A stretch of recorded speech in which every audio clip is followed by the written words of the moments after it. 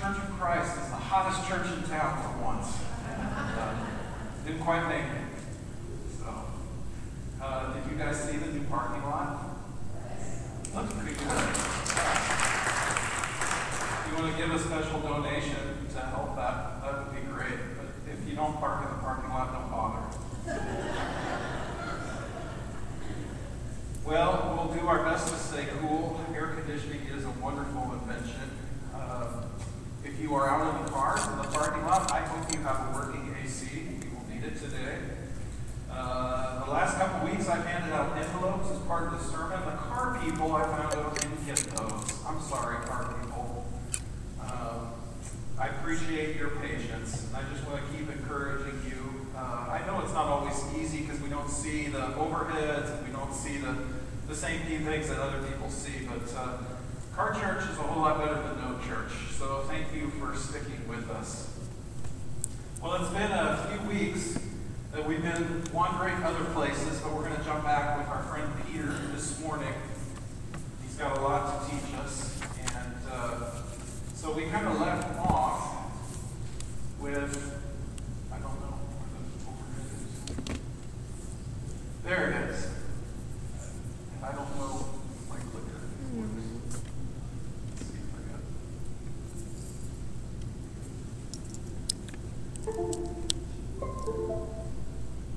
Sometimes if I get it out, I can run my batteries.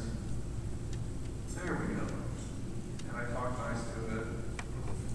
And then I hit it. And then, all these ways we try to bargain with our technology. So, we're back in our series from Peter. And we left off with Peter's beautiful little, well, it's really ugly little vice list. Where he says this interesting phrase, you know what, these people had come out of a pretty gross and oppressive paganism, and he says, you've spent enough time in the past doing what pagans choose to do, and we just don't have time for that anymore, because our hearts have been drawn somewhere else. We've been captivated by other things. And so he gives us military language that we're supposed to use to be prepared. Arm yourselves. Those have military overtones. They did in Peter's day, and that's why he chose those part of his word art. And he's talking about intentionality and planning in spiritual matters. Are you intentional about your relationship with God? Like you would be to learn a sport or to excel in something? Would you describe your relationship with the Lord as something you're disciplined in? See, spiritual growth takes planning. And it is grace, and we recognize that. But a lot of us are just like sitting around doing nothing, waiting for a lightning bolt, divine whammy to suddenly strike us and hit us and change us. You don't just wake up one morning and decide, I'm going to be like Jesus. I hope you do, and I hope you keep thinking along those lines. But it takes planning. And consequently, if you're trying to beat addiction in your life, or if you're dealing with secret sin, the things that you're hiding, you really need to have a plan. And so, last time we were in Peter, I recommended a couple different resources to check out. The first one is called XXX Church, specifically dealing with issues of pornography and porn addiction. Just to keep in mind, tuck that away if you need to. Come talk to me if you need to. There are godly women in this church. If you're a woman, you can go to and talk about different things. This stuff is important. And you're not going to be able to just walk away from it without having a plan, without having accountability, without having intentionality, without repentance and the hard work of that. The second resource is Celebrate Recovery, which is a 12-step recovery program. It can deal with like sexual addiction, things like that, but it's for all of life's hurts, habits, and hang-ups. And so it could be eating, it It could be unforgiveness. It could be drama that you're dealing with your parents of origin. And it's a 12-step Christ-centered recovery program. Really, a lot of the stuff comes right out of the Sermon on the Mount. And I've been a participant with things with Celebrate Recovery and highly recommend them. And if you want to know programs in the area, you can just look at Google Celebrate Recovery in Eugene. I know that Dayspring has a really vibrant Celebrate Recovery community, and there are other groups meeting. I know there's one in Springfield as well. And as we begin to live lives of greater purity, greater holiness, when we actually practice repentance, when we become a people who are humble, and we actually become more loving, our lives begin to change to the point where people in this culture around us begin to notice there's something different about us. And it makes people uncomfortable. And people react. So 1 Peter 4:4 said they think it's strange that you don't plunge with them into the same flood of dissipation, and they heap abuse on you. You know, when you are playing a different game by a different set of rules, people will call you out for that. You just have to know that that's part of an opportunity for you to be salt and light and witness Christ in our culture. And I love Peter's language. You know, we've been looking at his word art. It's so beautiful. The art that he creates with his words, a flood of dissipation. Do you ever think about a good description of what sin is? A flood of dissipation. A flood is something that is full of sound and fury, but when a flood dissipates, it ends up coming to nothing, leaving nothing but emptiness and destruction in its wake as it dissipates. It's the way sin works a lot of times. And now as we continue on with Peter, chapter 4, verse 7 and following, if you have a Bible and want to follow along. Peter, he begins by inviting us now into a consideration of the end times. And in Peter's second letter, which is called 2 Peter, he elaborates a whole lot more on this. Because there are a lot of people, you know, these critics that he's dealing with, they're saying, you know what, things are just going to go on forever the way they are. There is no second coming. Those criticisms were coming even back all the way in Peter's time. And I think that Peter and Paul, in their writing, that it kind of lends itself toward, they probably thought that the second coming of Christ would come sooner rather than later. And that's speculation on my part. There's just a few verses that kind of hint toward that. And yet, universally, the Bible says the day and the hour of Christ's return is unknown. It's unknown. Even Jesus, God incarnate, when he was on the earth, he said that he didn't know, at least not at that time and in that place. And it was hidden knowledge that was only possessed by God the Father. But the logic of the New Testament writers, including Peter, is this.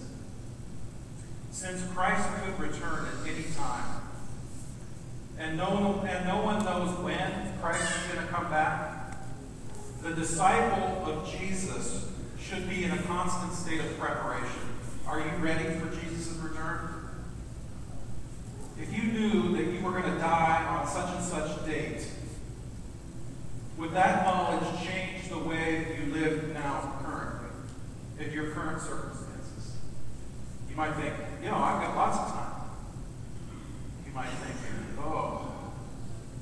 where did all that time go? The end of all things is near, therefore be clear-minded and self-controlled so that you can pray. I just got to say, for many of you, one of the great disappointments that you have with me as your preacher is that I'm not a sports guy.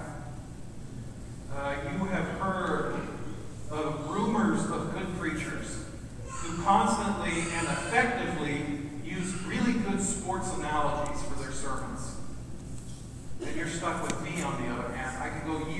about talking about sports. Well, for you who've been waiting for years, guess what? It's not just a hot Sunday. It's a sports analogy Sunday. You've been waiting a long time. So there's a game called football in our country. And it's a little different than what the rest of the world refers to as football. That's okay. We're American. We do things our own way. So I found a picture of a famous football player. This is a guy in a position where he throws that ball sometimes, or he passes it to other people. I think he's called a tackle or something like that. No, I'm just kidding. I know it's a quarterback, a famous quarterback named Steve Wilson. A Russell Wilson. See how much I know? I'm just kidding. I'm taking you along.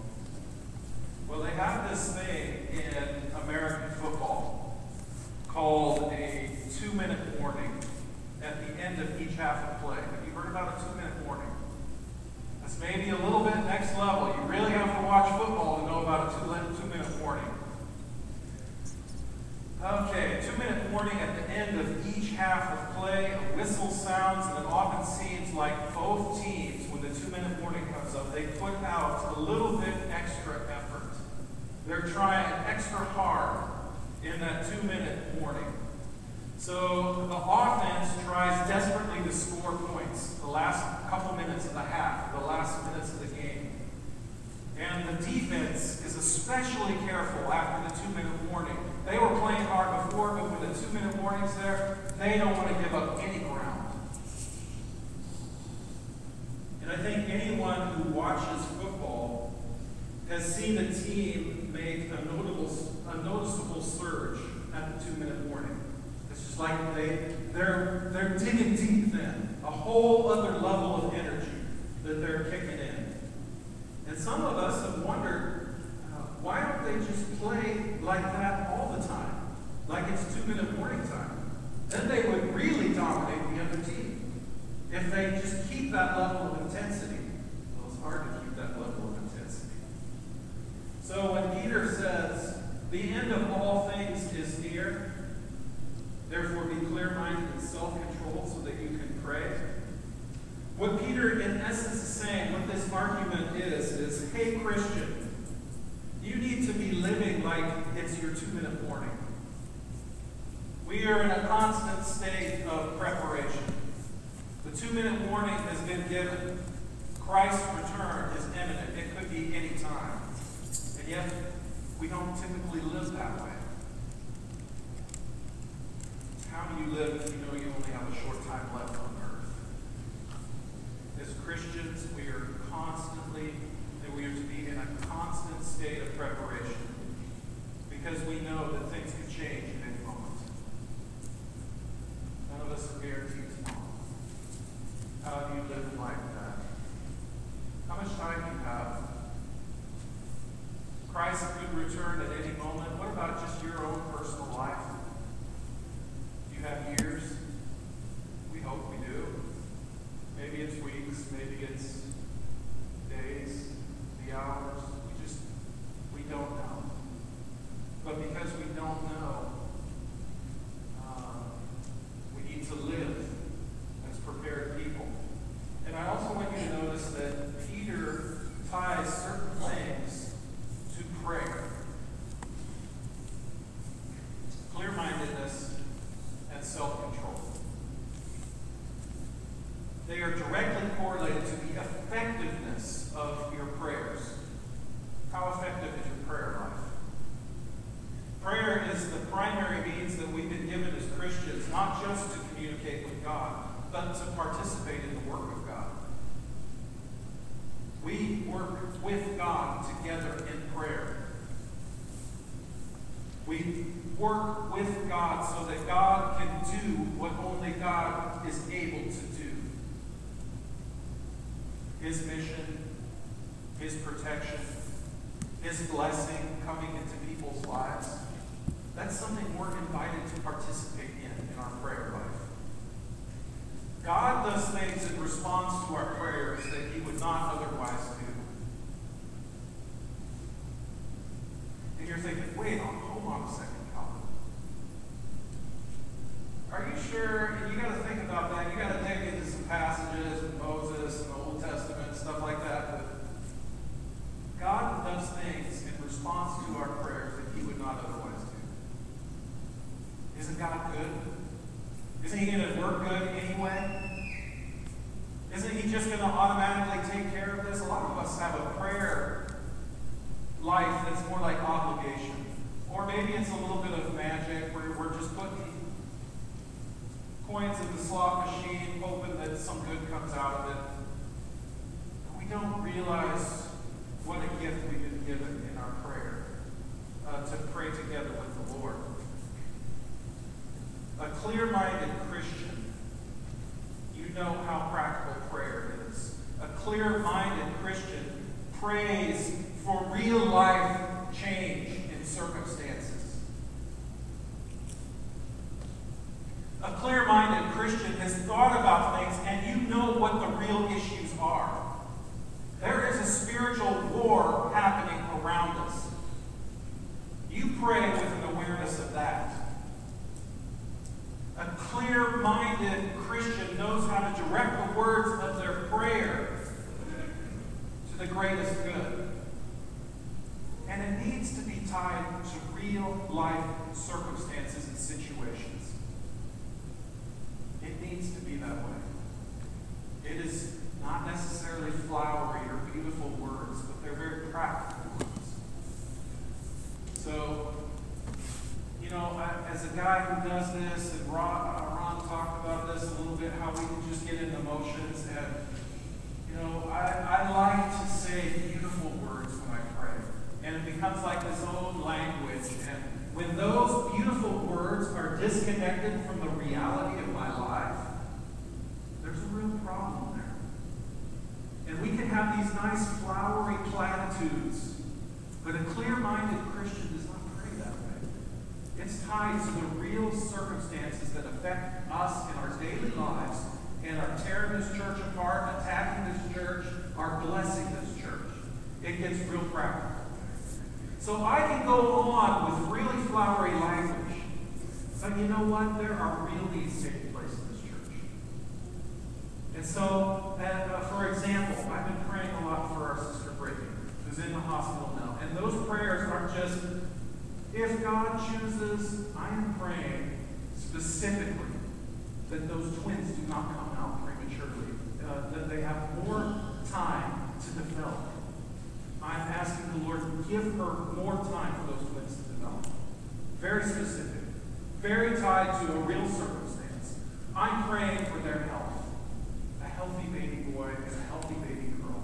I'm praying that there will not be overwhelming health complications for those. But you see, that is practical intercessory prayer. And you just pour your heart out in that to the Lord to work good on behalf of situations that we're aware of and that we know. A clear-minded Christian knows how to pray practical prayers. A self-controlled Christian, a self-controlled person. If you're self-controlled, you know what it's like to fight against temptation. And we're surrounded by a culture that says, do whatever feels good, do whatever you want. But if you've drawn these kind of lines in your life and you've said, I'm not going to go past this line, you know what it is like to be tempted. And you're self-controlled, you learn how to fight. A self-controlled person has standards.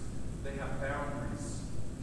And you don't get to keep that and be self-controlled if you haven't learned how to wrestle in prayer and how to have intentionality and purpose in your planning. Self-controlled person, you don't end up being a self-controlled person just because you decide that one day. You are a person who has learned that you have to have a plan. You have recognized the areas where the enemy is beating you up and eating your lunch. and you learn, when I let it go this far and I don't respond until this point, the enemy is already getting his way. And we are wise about this. We learn how to fight those temptations upstream before they become a bigger issue. And we invite each other in to have encouragement and support and help. And our prayers are practical about dealing with the real issues of our life. So that is what Peter is doing when he is tying prayer to self-control and to clear-minded thinking. They're like sides of a coin. You will not become a morally self-controlled person without learning to wrestle in prayer. And your prayers are going to lack effectiveness unless you're living a self-controlled life. There's a mutually beneficial result there. And it grows like compound interest. It's not just sin that grows on compound interest. Righteousness grows on compound interest. We become clear-minded and self-controlled. It helps with the effectiveness of our prayers. Then Peter goes on to say this: above all, love each other deeply, because love covers a multitude of sins. What this means is that when love is truly present, when love is really here with us, we aren't sweating the small things. We're not sweating the small things. And when love is absent from this church, from a marriage, from a friendship, when love is not there, every flaw, every mistake, every careless word, every sign of weakness, it's magnified in our minds. It's magnified. And we fixate on those. Jesus talked about this. You see a speck in your brother's eye, and you got a 2x4 hanging out of your own. Where there is no brotherly love, our memories grow very long. Do you remember what brother so-and-so said 13 years ago? And what happened with this? And we get stuck in those places. Our memories grow very long when there is not brotherly love. Love covers over a multitude of sins. And Peter's not talking about works of righteousness like it's a scale. Like love has to, I need more in the love bank to bring up the balance for all the sin stuff in there. He's talking about the power of love and the way that love works. You can think of our lives into the cracks. Love is what comes and fills those cracks. The walls of sin that separates Christians from each other, that separates people from each other. Love is the power that breaks those walls down. Love is like a bulldozer in that sense, knocking walls of separation down. You see, what would normally be treacherous ground between us to keep us from having a relationship, when love is there, there's a safe path for me to be together with you and you to be together. Love covers over a multitude of sins. Love creates the possibility of relationship. It gives us the possibility of loving each other in safety and not harming one another. And so Peter goes on to talk about one specific way that we love each other deeply. And this is a very important aspect of love. Offer hospitality to one another without grumbling. Offer hospitality to one another without grumbling. How's your hospitality game? Phew. This COVID thing let us off the hook for a while. How's your hospitality game going? It's non-existent. It was non-existent before the pandemic.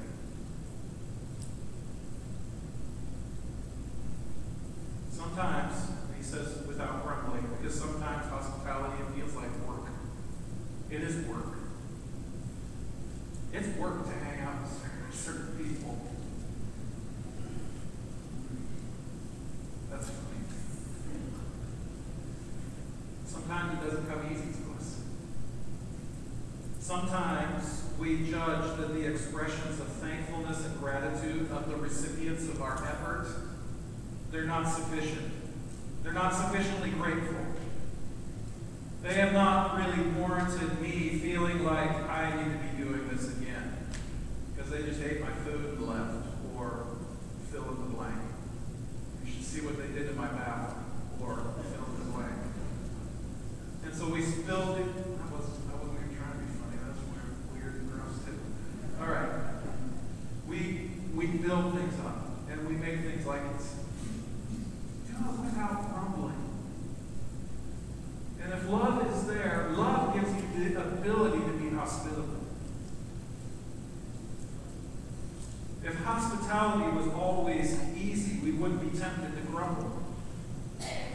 If we didn't live in a world full of people who are ready to use us and take advantage of our hospitality, we know what that's like. We wouldn't grumble about it. We wouldn't be tempted to grumble about it. But this is so crucial. Hospitality is. Without hospitality, without welcome to the stranger, a stranger never has an opportunity to lose their strangeness. Some of you are strangers to each other in this room. You've been going to church together for years, maybe months. And you don't know anything of each other's lives. There's a work of hospitality that needs to be done within this body. It needs to be done with our neighbors, out in our community. I'm not saying don't be wise about the ways that you go about this with the current reality of our world that we're living in now. But without hospitality, the stranger will always be strange to us. How many of us have felt the burden of being a stranger? How many of us know what it feels like to be welcomed with sincerity of heart? And what that does to us to be welcome. Are you involved in that work of the church? Are you able to do it without grumbling? We are going to rise or fall as a congregation based on things like our love and our hospitality. So what Peter's talking about, some aspects of the way hospitality worked for early Christians. It was the sharing of meals, as simple as that. If we share meals together and we figure out ways to do that, and maybe it's just a cluster or a pocket. So it's not just wide open, not going crazy, but any efforts in that direction, they're going to pay huge dividends. In their day, it wasn't just the sharing of meals, but it was a tool that they used to propagate the gospel. So in their time, there would be traveling evangelists. So like my role here as a minister, not all churches have the luxury of having a guy that had a building with air conditioning and a nice big parking lot. Back in the day, these guys would go and they would be there with the church for a little while. They would receive room and board from a church. It was an act of love and hospitality. And you had later on the Didache and other writings that talk about ways that these traveling evangelists would sometimes try to take advantage of that. And they had specific guidelines for a church. How do you discern when this needs to stop? How do we handle the situation? Care for traveling evangelists. Care for people coming out of town and into a place. And then there's the care, hospitality for worshipers who met in homes. The original church, it wasn't in a big building. It was in one another's homes. It was house churches. And so you know what it's like, your house? This is get your house ready to receive the church. That's an act of hospitality and love. I got to get things cleaned up. Sadie, get your mess upstairs. Get it out of the way here. Haley, what's your room look like? Are we ready to go? I'm not very good at taking that.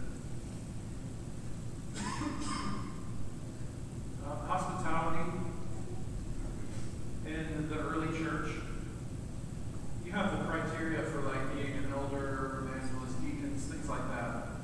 But really what they looked to for fitness of leadership was hospitality. And you don't want people leading you who are not hospitable. You don't want that. And the people who are hospitable, there's potential there. They can be our leaders and they're our teachers because they knew how important this was for the life of the church. So a few things to think on with that. So the growing movement of early church depended on hospitality. And the reason why the church was able to explode numerically, if you think, apart from hospitality, how would that have happened? It wouldn't have. But the Holy Spirit was working in all of that. And sometimes it felt like work. And Peter's admonition, do it without grumbling. We need to hear that word sometimes. It's important. It's important. Even today, hospitality is important. One of the reasons the churches are shriveling up in our country is because the art of hospitality is shriveling up as well. There's a correlation there. Again, we're not hospitable because we're not intentional about it. It's not what we think. I don't want to do that. Have you made a plan for hospitality? Have you ever thought about that level of intentionality? Because we live very distracted and busy lives. We're distracted and busy. Hospitality is inconvenient. So a contemporary author, I like her book here, called Making Room, Christine Cole. Hospitality will not occur in any significant way in our lives or churches unless we give it deliberate attention.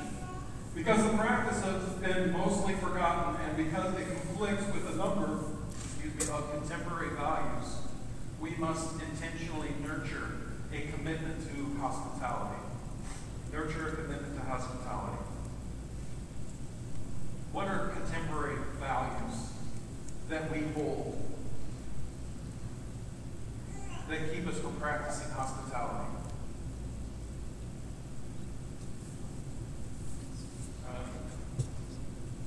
We like privacy. Our homes are a place where we rest. We don't share our homes with people anymore. They used to build homes with these great big front porches on them. People in the neighborhood come by and welcome. We don't live that way anymore. You're not just going to accidentally fall into this. Privacy, convenience, maybe. We like to be comfortable. We like things to be convenient. Fast food and Netflix to relax in the evening, and we never think about hospitality for ages, and we're dying because of it. Another way that hospitality works is it confronts us in a way is we're very independent people. As someone said this morning, we're Oregonians we're Oregonians for Pete's sake. And that level of independence, it's like when someone gives something to me, I have got to match that, and I have an obligation. It's this whole thing of pride. And we have not first learned to receive hospitality as a free gift of love. No, I've got this. I'll take care of it myself. It's killing our hospitality.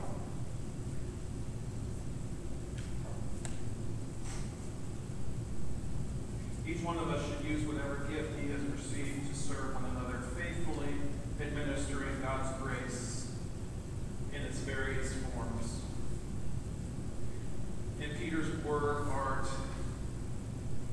all of these things that he's talking about, it's almost like movement in a piece of music. He's moving from prayer to love to hospitality to all acts of service done in the Lord. Prayer tied to what? Clear-mindedness and self-control makes it effective. Love, covering over a multitude of sins, another movement. Hospitality, a way to welcome a stranger in.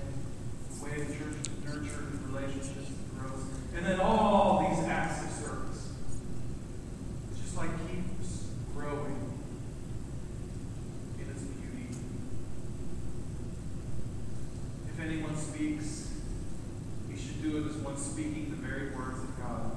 If anyone serves, let them do it with the strength that God provides, so that in all things God may be praised through Jesus Christ. To him be glory and power. To him be the glory and the power forever and ever. Amen. Doxological words. And to just wrap that up.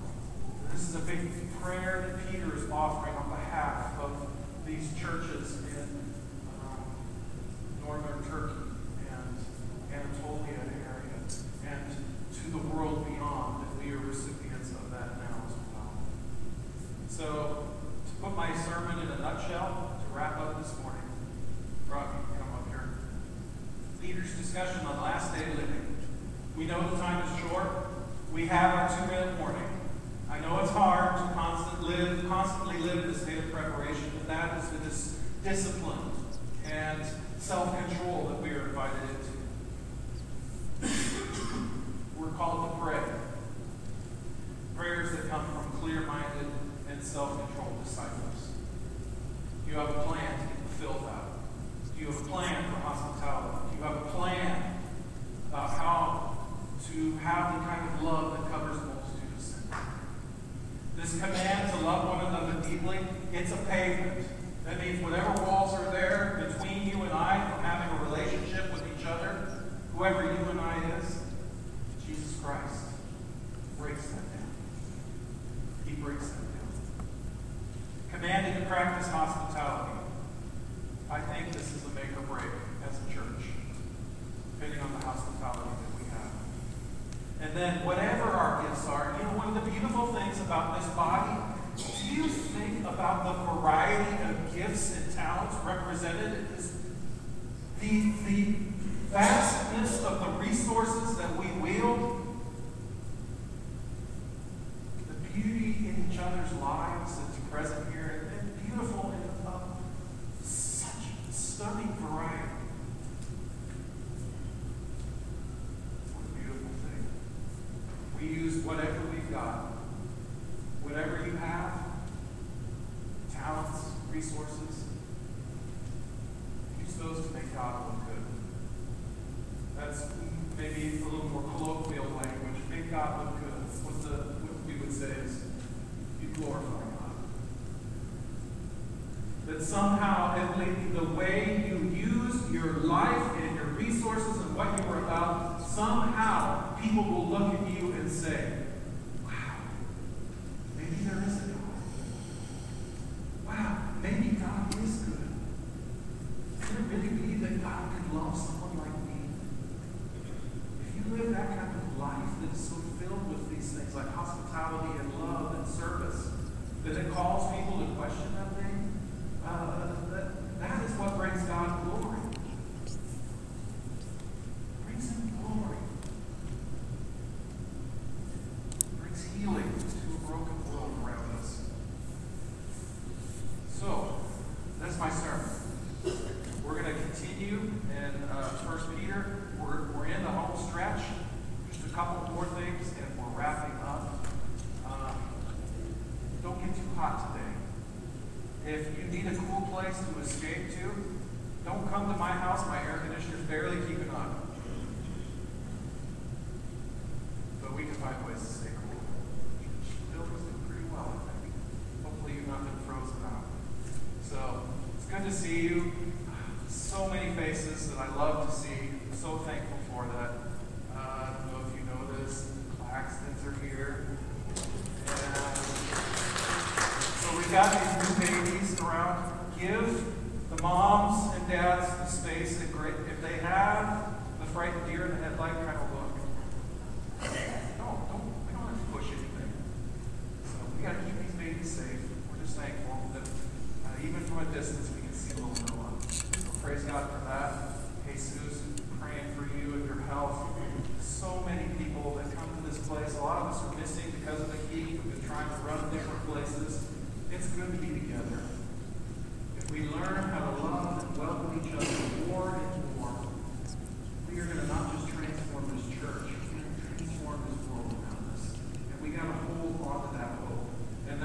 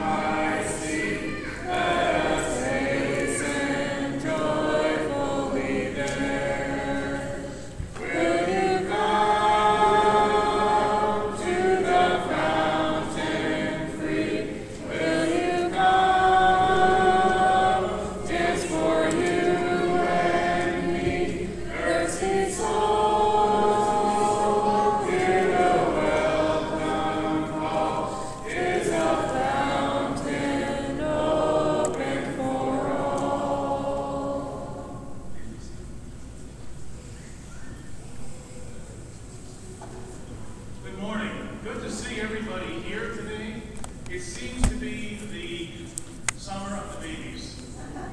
They're all around us, aren't they? It's really good. This is Arwa. This is Josh and Jamie's little girl. I thought I would introduce her formally to all of you. In isolation, away from you. Nothing personal. But it was good to see Noah. I see Mom and Dad showed up as well. That's good.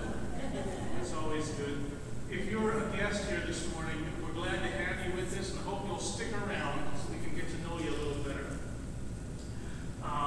What is going on? Okay, some prayers. You noticed this morning that Maurice Paschal asked for prayers for his sister who was very sick. So we're going to continue to do that. Continue to pray for Brittany Pitch. She remains in the hospital.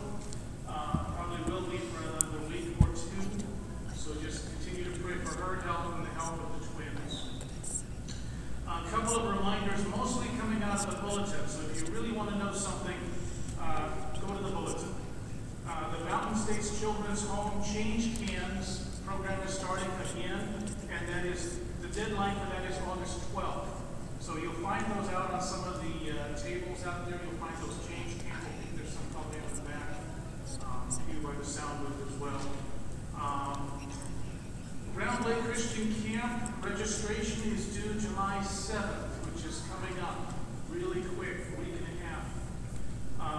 And the camp itself is August 1st through 7th.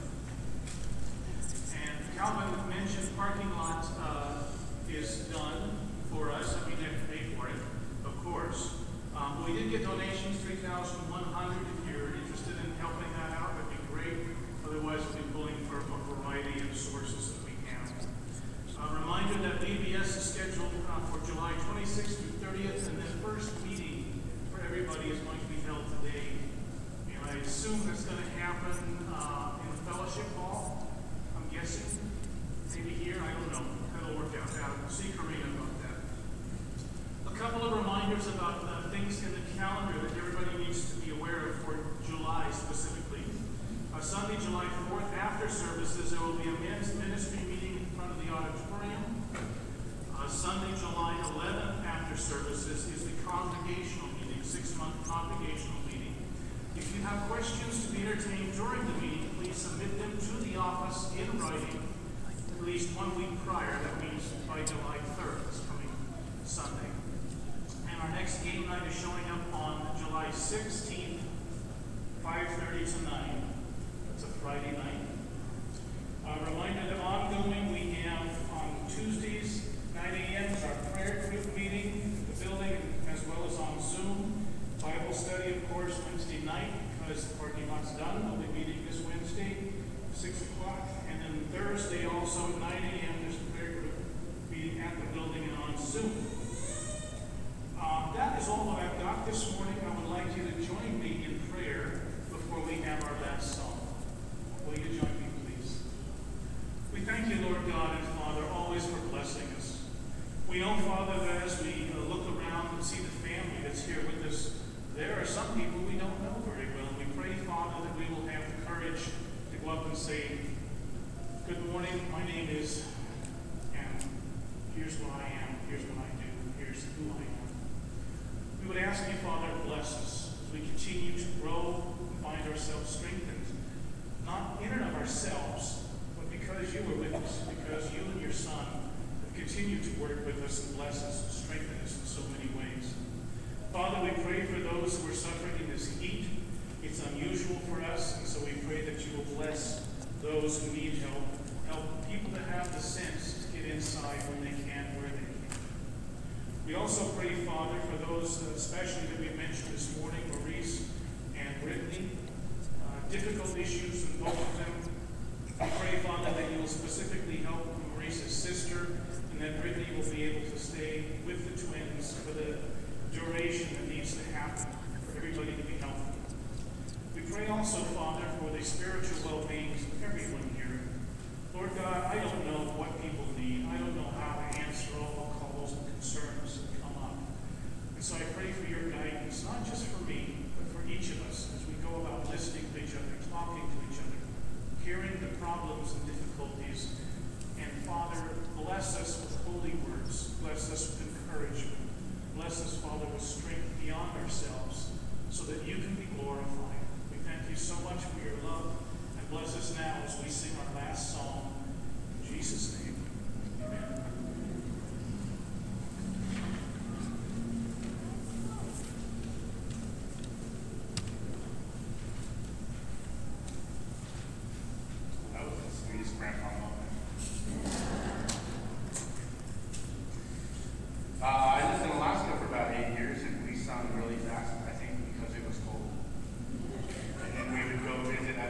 Oasis down south and they sung really slow because it's hot. This is a faster song.